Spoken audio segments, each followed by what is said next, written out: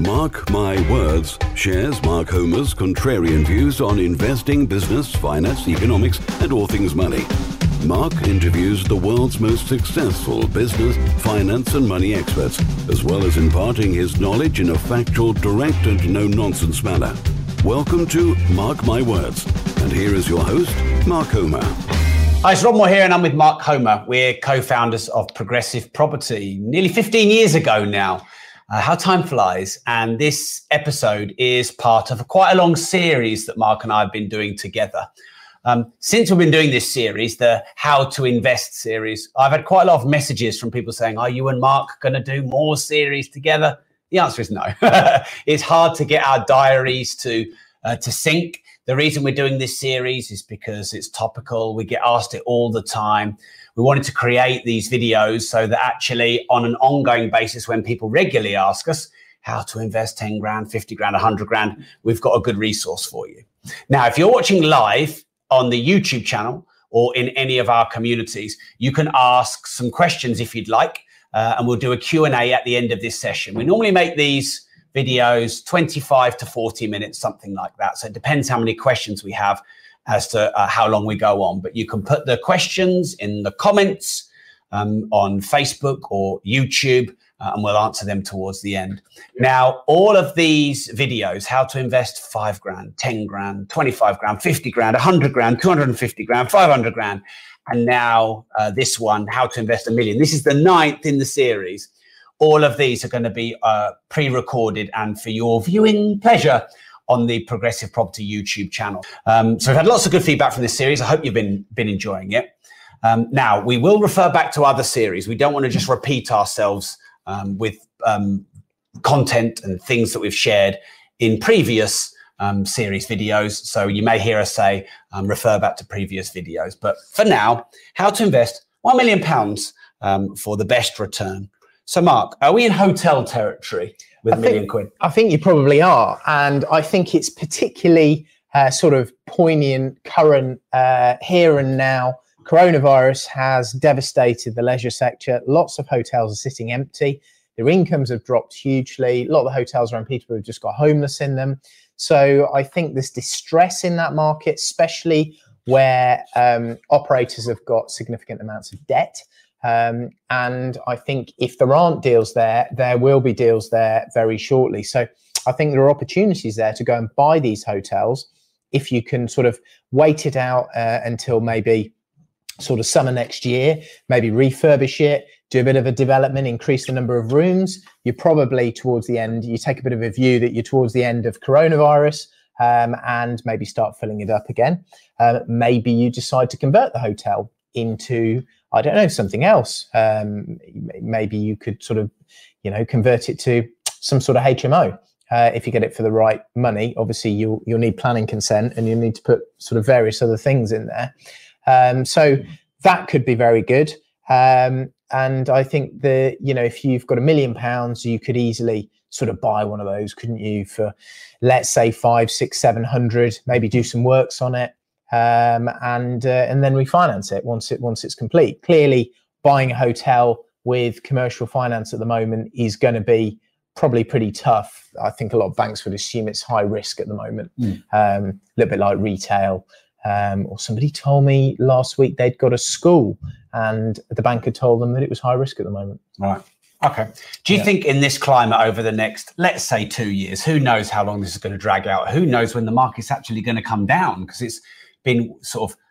Is it going to come down? I mean, what goes up must come down. It is the law of physics. But I think it surprised a lot of us at how buoyant it's been.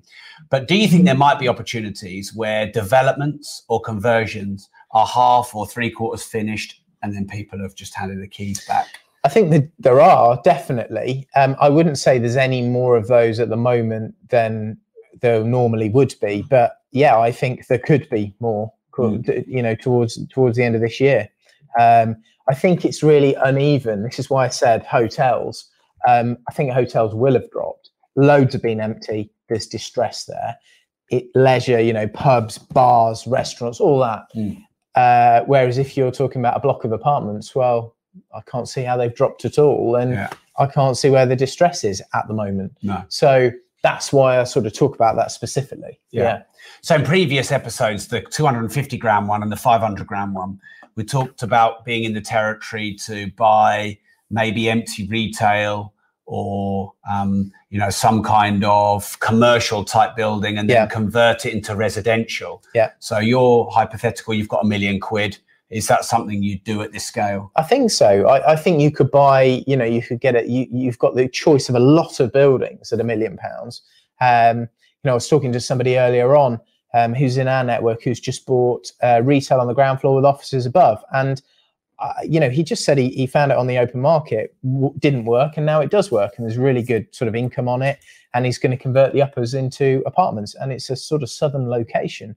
Yeah. So I think the distress that's happened the last few months probably has taken a few participants out. Yeah. And banks are slowly coming back, but not all. There aren't the same number of banks and the same appetite now that there was pre-coronavirus. Of course, the likes of RBS stopped lending, and now they say they'll lend on residential to existing clients only. There are others like that. So that's going to have an effect, isn't it? That's definitely going to have an effect. That said, we've now got 3 vaccines that have been through all three stages in the trials, and 2 of them are above sort of around 95% efficacy, and the other one at 70%. Even if 2 of those trials are completely fraudulent, wrong, errors, which seems very unlikely for the likes of Pfizer and Moderna and AstraZeneca, you've still got a third one saying similar things. So, last time you and I did this, and certainly the time before versus today, the world is in a completely different place. We don't know when this ends, but this ends now. Yeah. And that's the trajectory is very different. And obviously the stock market it's reacted. I mean, it reacted on the day, in a big way. Yeah. Yeah. So with the £1 million, would you buy 1 commercial conversion or hotel, or would you buy 2 at sort of half the value to de-risk? I would try and buy 2. Then again, I think it probably, for me, it'd be more about where is it, what is it, and how full can I keep it? What's the occupancy going to be like? I was talking today to our other business partner who runs our letting agency, and he said to me, I've got this sort of HMO, there's lots of rooms in it, and it's in another town, not in Peterborough, and it sounds really cheap. And he said, why are you not that interested? And I just said, well, if it's a single let, I'd probably not really, I'm not too fussed about where it is, because I know they'll generally let, and not such an issue. If it's a HMO, I'd even pay more, maybe even slightly more than market value, to buy something in an area that I knew for sure would mean that the building would be full, because occupancy in a HMO block or in a hotel is everything. And if it's running 70% full, that's all your profit gone, and it's making a loss. Whereas if it's running 95% full, it's going to be making really, really good profits, and the purchase price is sort of less relevant. That it's weird, but over the years I've become more and more like that. Yeah. So I think if you've got a single let there and you've got a sort of room let in the middle, a hotel is even more extreme than a room let. It's so location, specification, ensuite, marketing dependent. A rubbish hotel room in Peterborough is 25 quid. A great one's £125. So it's 5 times the price. Yeah. And the occupancy between a rubbish one and a brilliant one could be 30% occupancy or 95. Yeah. With a single let, a rubbish single let might be in Peterborough 675, and a brilliant one around the same area might be 725. Yeah. And the occupancy of the rubbish one might be 90%, and the occupancy of the brilliant one might be 96. Yeah. Yeah. Yeah, because it's all very well having a strategy, isn't it? We used to talk a lot about, you might have a goal to buy property for 250 grand or 500 grand or $1 million, but then you've got to go and find it. And properties aren't cookie cutters, are they? No, they're not. So often when I remember you're going out looking for stuff for $1 million and you're coming back saying you've found stuff at 5 million and 9 million. This is what happened. This is how it is. Yeah. So, but they're not widgets. No, properties are no. Yeah. But it is important to stress, if you had the binary choice between one at $1 million, one unit at $1 million, or two at 500 grand, you'd probably go to, all things equal, you'd be de-risked by, or a bit less risk by doing two at 500. If I hadn't done many hotels before, I'd definitely pick the smaller one. Yeah. If I'd done a load of hotels in that area and I knew it, then I'd probably prefer to buy the bigger one, because I would feel like it's probably less time work. Leverage. Good time leverage. So in the earlier stages, definitely buy the smaller ones. But once I've been in an area, I've got high confidence and I know it, I'd do the bigger stuff because it's better use of time. Okay. So you often talk to me about exposure, and you don't like being like all in on commercial or all in on buy-to-let or all in on HMOs. You say sometimes banks don't like exposure. No one. So they don't. Yeah, can you talk a bit about that? About if someone's got $1 million plus, the risk of putting it all into one property type or class or one asset class. Concentration risk. The banks are always bothered about it.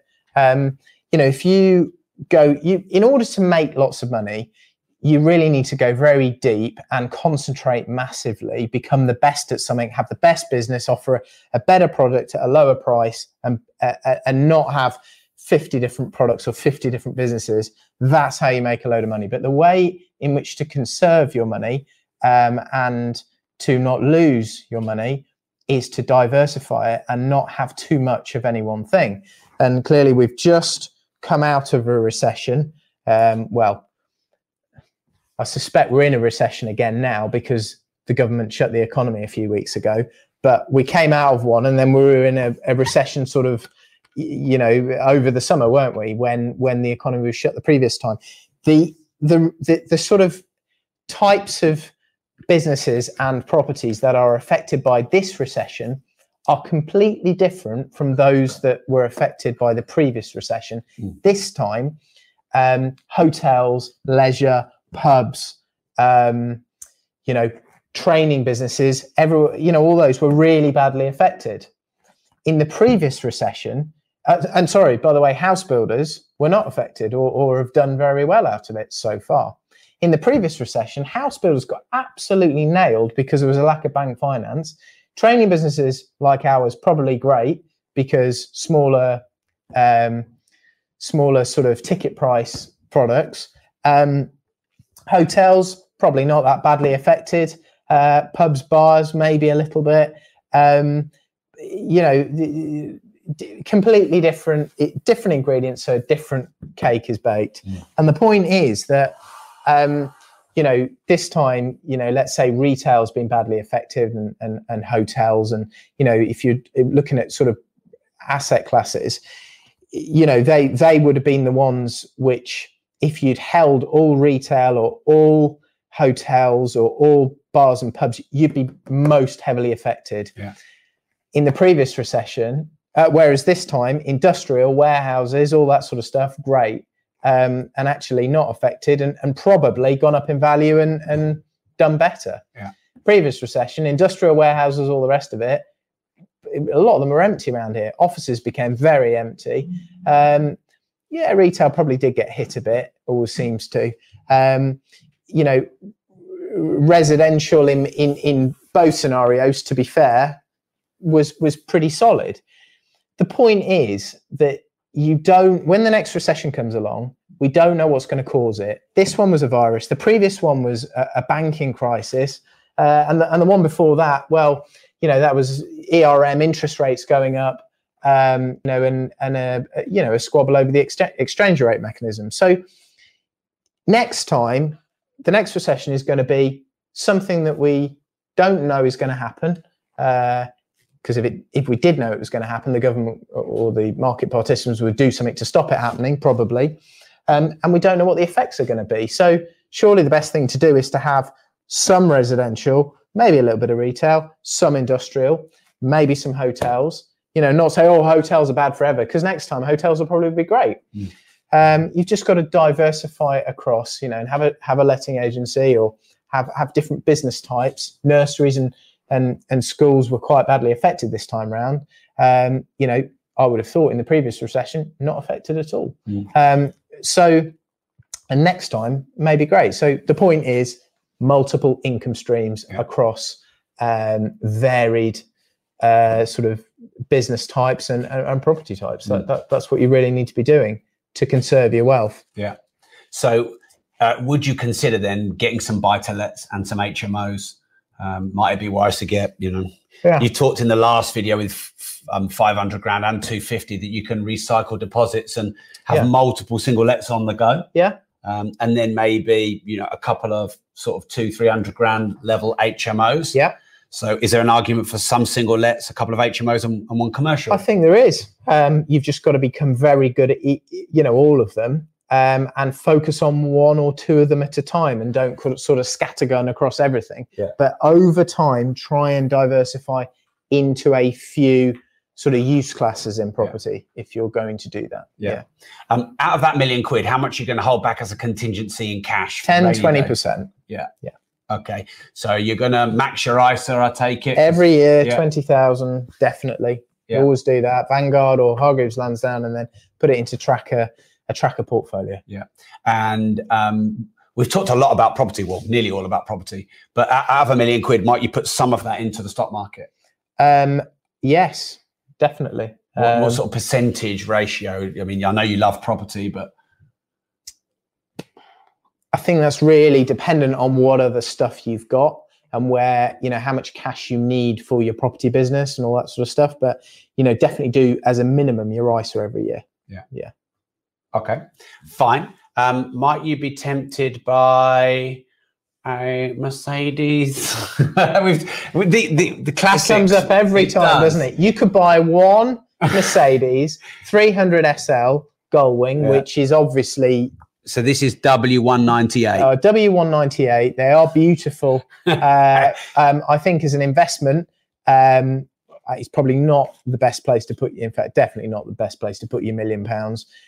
Is that what they are? About £1 million? They're about £1 million. Yeah. You can get an F40 for or an amazing one for 2.5 million. Right. So that's the sort of money they are. But I mean, they do look quite unbelievable. But yeah, I just thought I'd throw that in there. It's not a great investment, really. No, I think we've talked about in previous episodes. Classic cars, I think, is quite a thing to get into. I think you can start at the lower end. We've given some tips on cars for 5 grand and 10 grand. You can kind of learn about them once you get the storage sorted and you trickle charge them over the winter and you buy the right ones, and you learn about it and you get a good dealer and you get a chap like we've got who goes and checks them out properly. You can actually, I think, start to move up the food chain. We bought the Testarossa, didn't we? So you're then into sort of the 6-figure sums. I suppose if you've had a Ferrari or two, you could keep going down the Ferrari lineage because you kind of get used to how they work and you build relationships with dealers and agents, and you've got your your garage will repair it for you. Because I've often thought about the Lotus Esprit. They're not huge amounts of money, but I was talked away from that because sort of the maintenance of it, and the repairs could be quite high. Generally speaking, do you think sort of some of the more classic proven Ferraris are good road to go down? I think they probably are. And a lot of people would love to think, including myself, that, Germany's always best, or Porsche's, cause the least hassle and all the rest of it. But when you talk to a lot of the dealers, like Dan, who I did a podcast with, who trades Ferraris and Porsche and all that, he says actually some of the most reliable and well-built sort of, 30, 40, 50-year-old cars are Ferraris.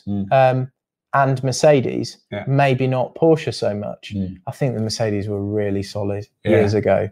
They're like built out of just like, fucking iron or something. You know what I mean? They're properly thud, but they're a different thing to what there is today. But I think with the classic cars, I think it's a good place often, as long as you buy right, it's a good place to park your money.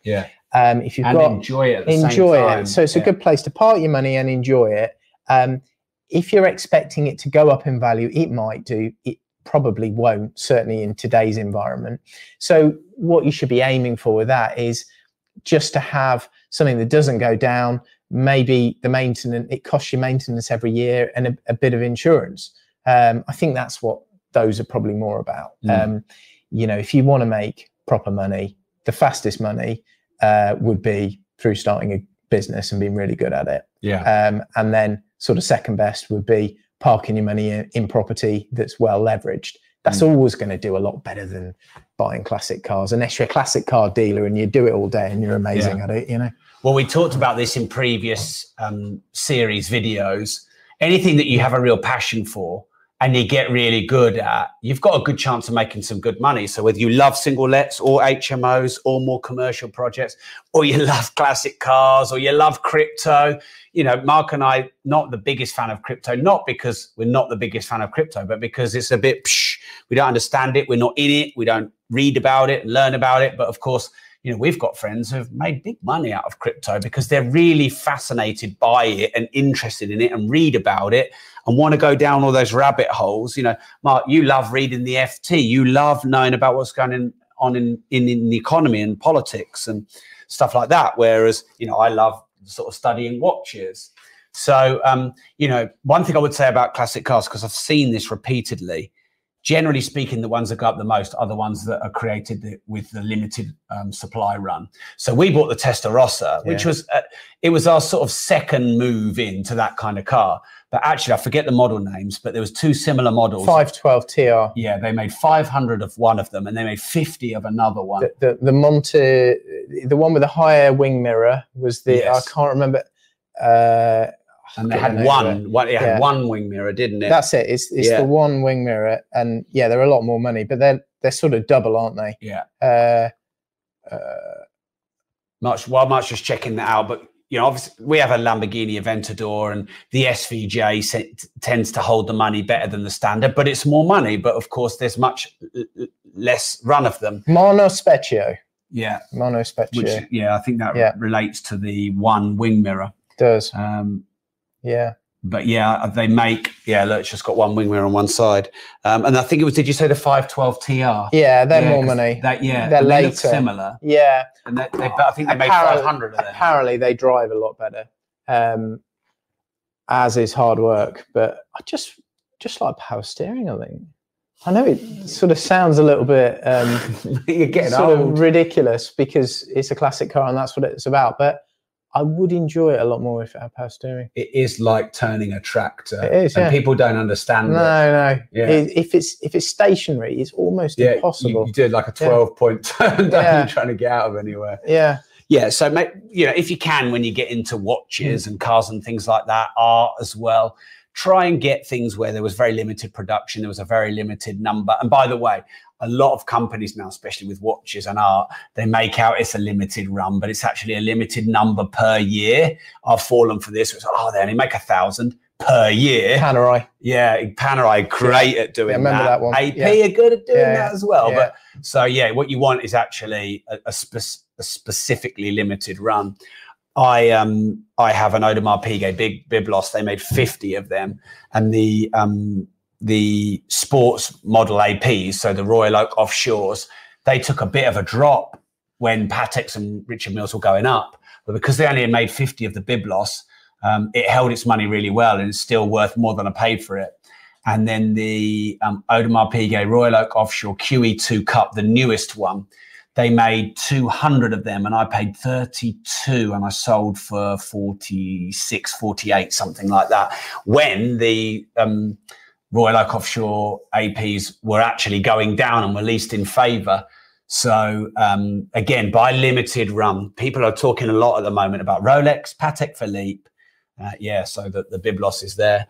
Rolex, Patek Philippe and Richard Mille.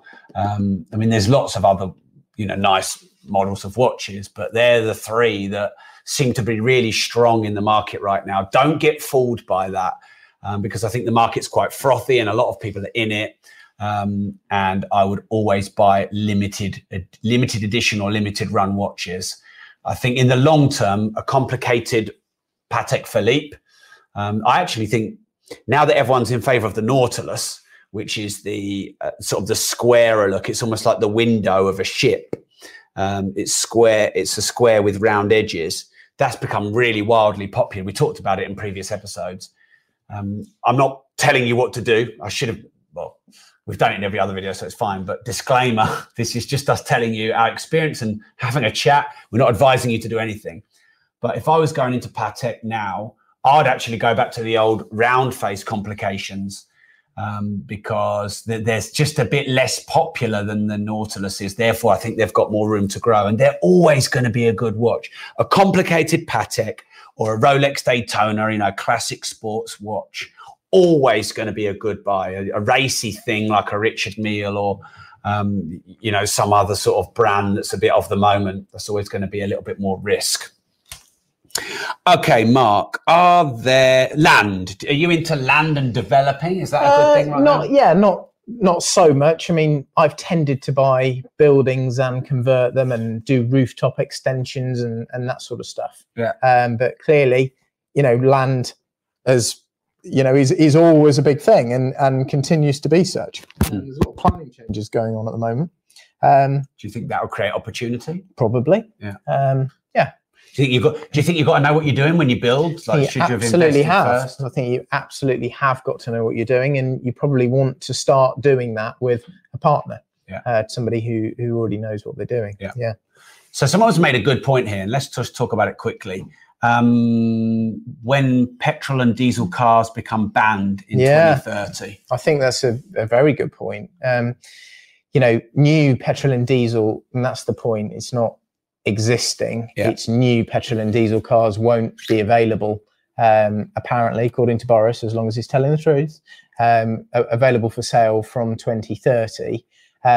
You would imagine a lot of these sort of, I don't know, you know, all petrol and diesel cars, they're going to become extinct, aren't they, over time? So you would imagine, I don't know, a lot of them will go up in value, you would have thought. Will you be able to continue getting petrol and diesel? I'm sure there'll be, you know, less sort of service stations, but in our lifetimes, you'll still be able to buy it. Yeah. So I would imagine that's quite a good thing for the old ones. You know, I'm noticing things now, and this might be me getting old, but, you know, I used to love just buying a BMW M3, you know, straight six, or later the V8, or the M5, which was a V10, or maybe the Ferrari the 458 we had, or any of the Lamborghinis, or all of the Porsches, or almost all of the Porsches. They were all naturally aspirated, and they all sounded great. I went out in my friend's new 911, which he's just bought a couple of weeks ago, and in every way, I'd say it's better than my car because it's the new one. You know, it's got all the latest electronics. You know, it's quicker and it's turbocharged. And I can't hear the engine properly.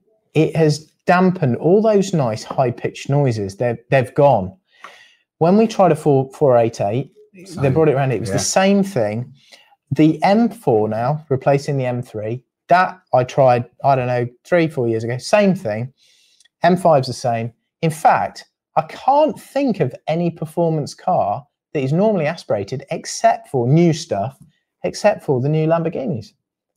They just seem to be carrying on with it. And that Aventador is the best sounding car we've ever owned. There's just nothing. That little window that's that big at the back, you can pull the window down. It's about that big, and there's a button, so you can. They've done it on purpose, haven't they? So you can hear the engine coming in. And Ferrari do it, but that Lamborghini it sounds quite unbelievable. Now for me, you know, those normally aspirated cars that you can hear properly, I feel like I'm always going to want one of those now, because they're gone. You can't buy a new car that sounds like that anymore, and that feels like a real loss to me. And surely that would be a real loss to lots of other people. I don't know whether people are as bothered as me with that, but that really bothers me. I think it bothers people who love cars and love driving. So Sally's put here, this is quite interesting. Cars and watches yawn, give me aeroplanes and holidays in the Maldives. But surely, I know she's probably joking, but surely an aeroplane is the opposite of an investment. Surely that's going to go down the most.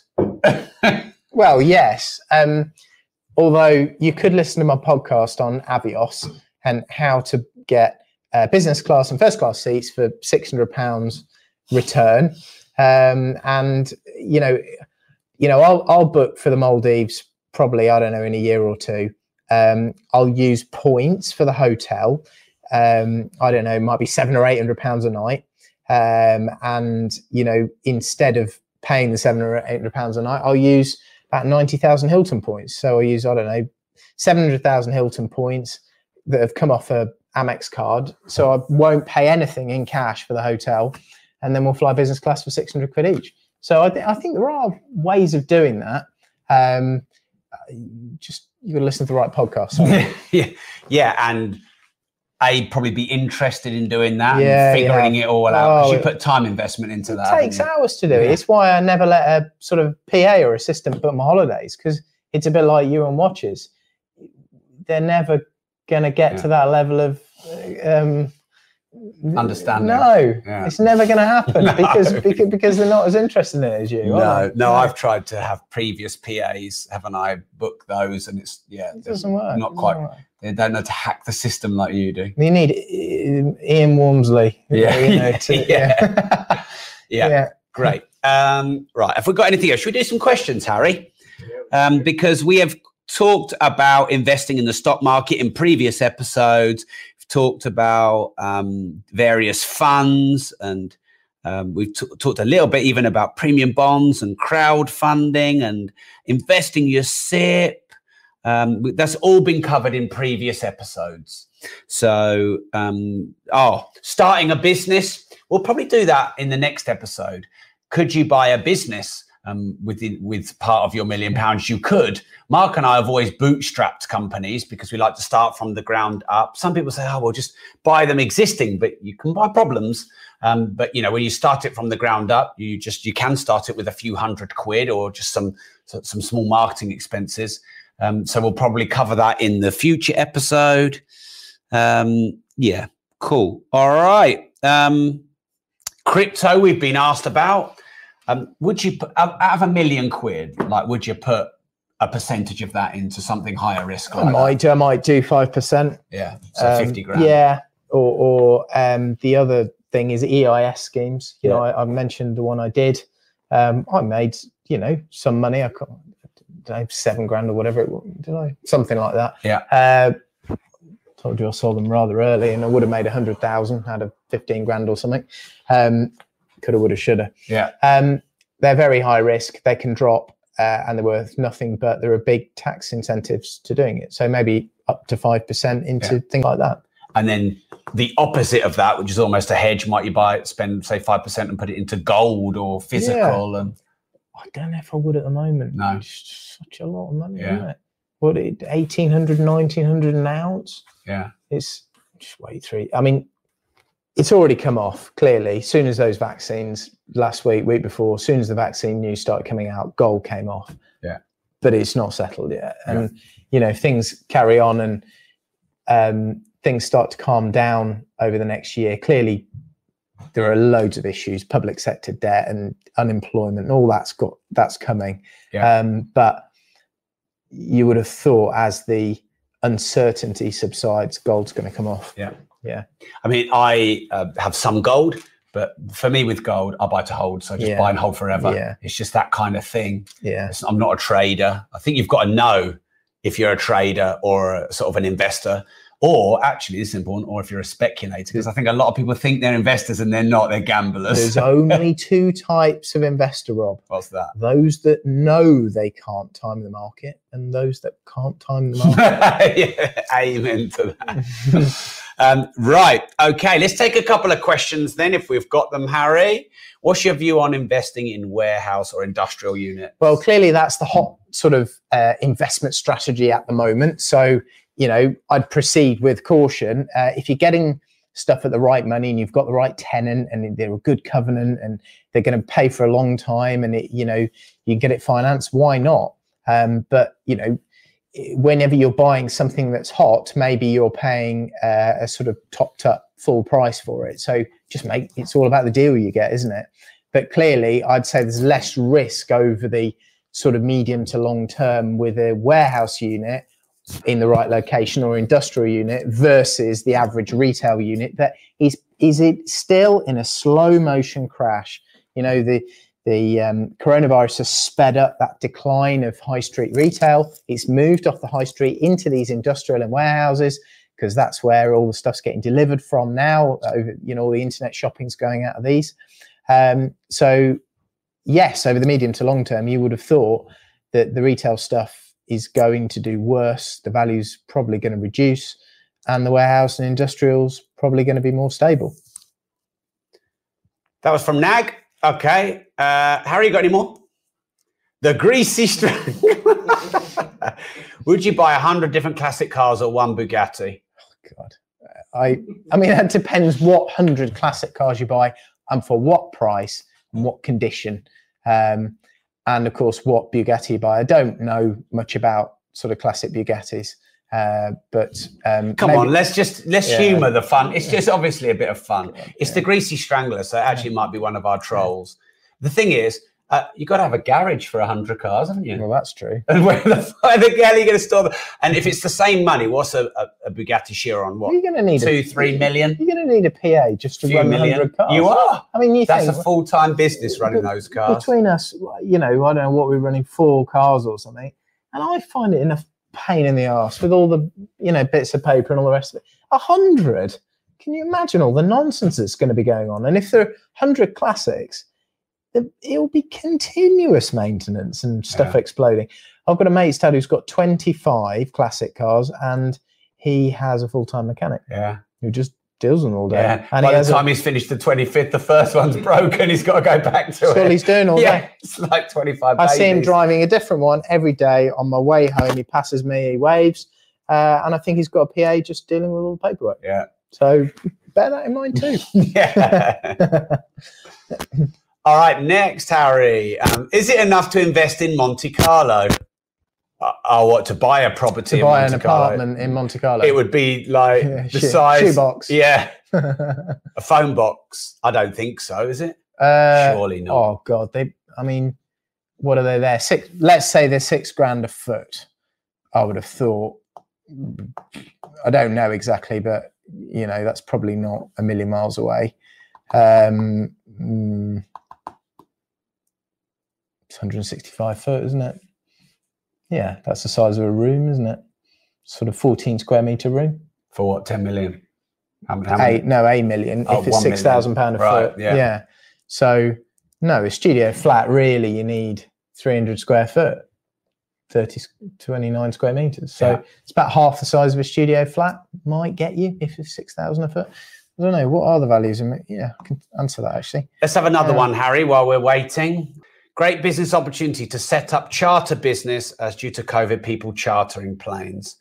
I can't comment on that. It's not my area of expertise. But what I will say is there are new spin-off business opportunities from COVID and the lockdown. And once we're out of this... Do they not go away then? Once we're out of it? Yeah, maybe. Yeah. Was that what you're going to say? No, I was just going to say I don't know about that particular business industry, but I think that there are going to be other business opportunities when we're out of it. Because in the previous series, we talked about starting a business, running a company is a great way to invest time and money. Yeah, we've not really talked about that here. I've got a relatively strong opinion about this sort of stuff. So for me, starting a business, learning it, getting good at it, and building the thing is a multi-year endeavor. It probably takes 3 years to get it good and running properly. And, you know, in order for that to be the case, I think you want at least 20 years worth of runway profits and just an environment that will support that business for that period. Isn't COVID done this time next year if the vaccine and the therapeutics and the testing works? And I know Boris is saying, you know, by Easter, life could be sort of back to normal. Fine. Let's say it's 18 months. That doesn't feel like very long to base a whole new business on. I've got friends and other people that have gone off and they've created a new sort of business or business arm to respond to the needs of COVID, but it just seems so short term to me. And I just can't see why you'd want to put all that investment of time in for something that's going to end shortly. Yeah. Don't get it. Thanks, Mark. Any more, Harry? 2, 3 more. Yeah. The best way to find good contractors. Whoa. Oh my God. Don't start, Mark. We'll be here all day. And this isn't about investing. Is there anywhere else you've talked about that, Mark, you can direct someone to? You should do a podcast on that because you've got deep experience. Yeah, but I wouldn't say I'm good at it. Finding contractors for me is always driving around, seeing who's doing what jobs, and talking to other investors and sort of getting to know builders locally. That's how I've always found them. Referral, seeing men on jobs elsewhere that are like mine and then approaching them. Yeah. So you like proof. Yeah. Got to have done it. They've got to have done it before. Yeah. And, you know, not being a builder, if I want to do a conversion, I want to see that they've done probably 2 or 3 conversions of that type before. And I don't want them giving me a CV. I want to drive around and spot them doing it. Yeah. And I want to know they know how to do it and they're not learning how to do it on my projects. And if I want someone to build me new houses, I want to have seen them building new houses, not doing conversions. Yeah. So let them cut their teeth on someone else. It's no question. Yeah. Yeah. All right. Thanks, Mark. Investing in green tech stocks. Green tech stocks. Is this a sort of ethical investing type? I don't know what green tech stocks are actually. I think it's stock. Some will, some won't. It'll be like the internet. You know, I would have thought there'll be some that are very successful and some where you'll lose all your money. So I don't think it's necessarily any better than any other sort of fledgling sector on the stock exchange. Yeah. So Mr. Anonymous says, buy what the fuck you know about. There's quite a lot of wisdom in that. Well, there's a lot of truth. We've tried to make this point all along. We talk about stuff we like and we're interested in: property, business, stock market, you know, cash investments, watches, cars.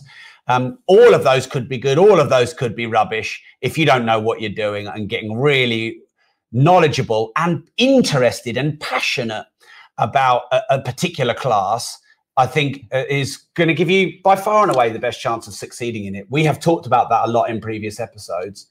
And you could probably have 1 or 2 main interests, and then you could probably have the rest are secondary interests, because you can't be great at everything.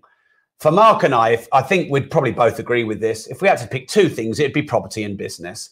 I would sacrifice everything else if it was purely around making money and not just enjoyment. Property and business. I think great thing about business is you can start on a shoestring, on a bootstrap. You can start with little or no money, and you can build a company in the information space, or products and services, or e-commerce. And of course, property is proven. Look at everyone on the rich list. Look at, hundreds of years of proven growth. Everything else, I think you've got to get really interested in. And ultimately, if you want to make serious money out of it, you've probably got to become a professional investor in it. Anything else, Harry? Last question. Yeah. Would you invest for capital growth or for an income? I would invest for both. Most assets that we've spoken about, like property or shares, would provide both. Clearly, gold wouldn't. That may go up in value, but there's no income stream. Watches, cars don't have income streams. Yeah. And a lot of people forget that. They sort of go, oh, my car went up 10% this year. But if there was no income stream, then you may have lost sort of 6% versus something else like a property. So actually, net, it's only gone up 4%. You see what I mean? So you need to analyze both things. Clearly, property is can be great. The right stuff is great for both. Generally, if you can have a bit of capital growth and a bit of income, the overall return is going to be massively greater than something that just provides an income or just provides capital growth, hopefully. Remember, income is usually quite predictable. Capital growth is usually completely unpredictable. Yeah. Right. Thanks, Harry. Thanks, Mark. Thanks, everyone. So the final episode in the series will be how to invest with little or no money. That's happening next Monday at 5 p.m. on the Progressive Property YouTube channel. So, Harry, if you could put a link in there. So we will help you get started in property and business and all the other things that we've done ourselves and we know how to do if you don't have a big lump of money to invest. That's actually how we started back in the day. So it'll be a slightly different flavor of episode to all of these how to invests. And we have covered how to invest 5 grand, 10 grand, 25 grand, 50 grand, 100 grand, 250 grand, 500 grand, and now $1 million. So you've got a nice series to go and consume. They'll all link together. Bits we didn't cover in this episode, we've covered in previous episodes so that we don't repeat ourselves. Go and subscribe to the Progressive Property YouTube channel.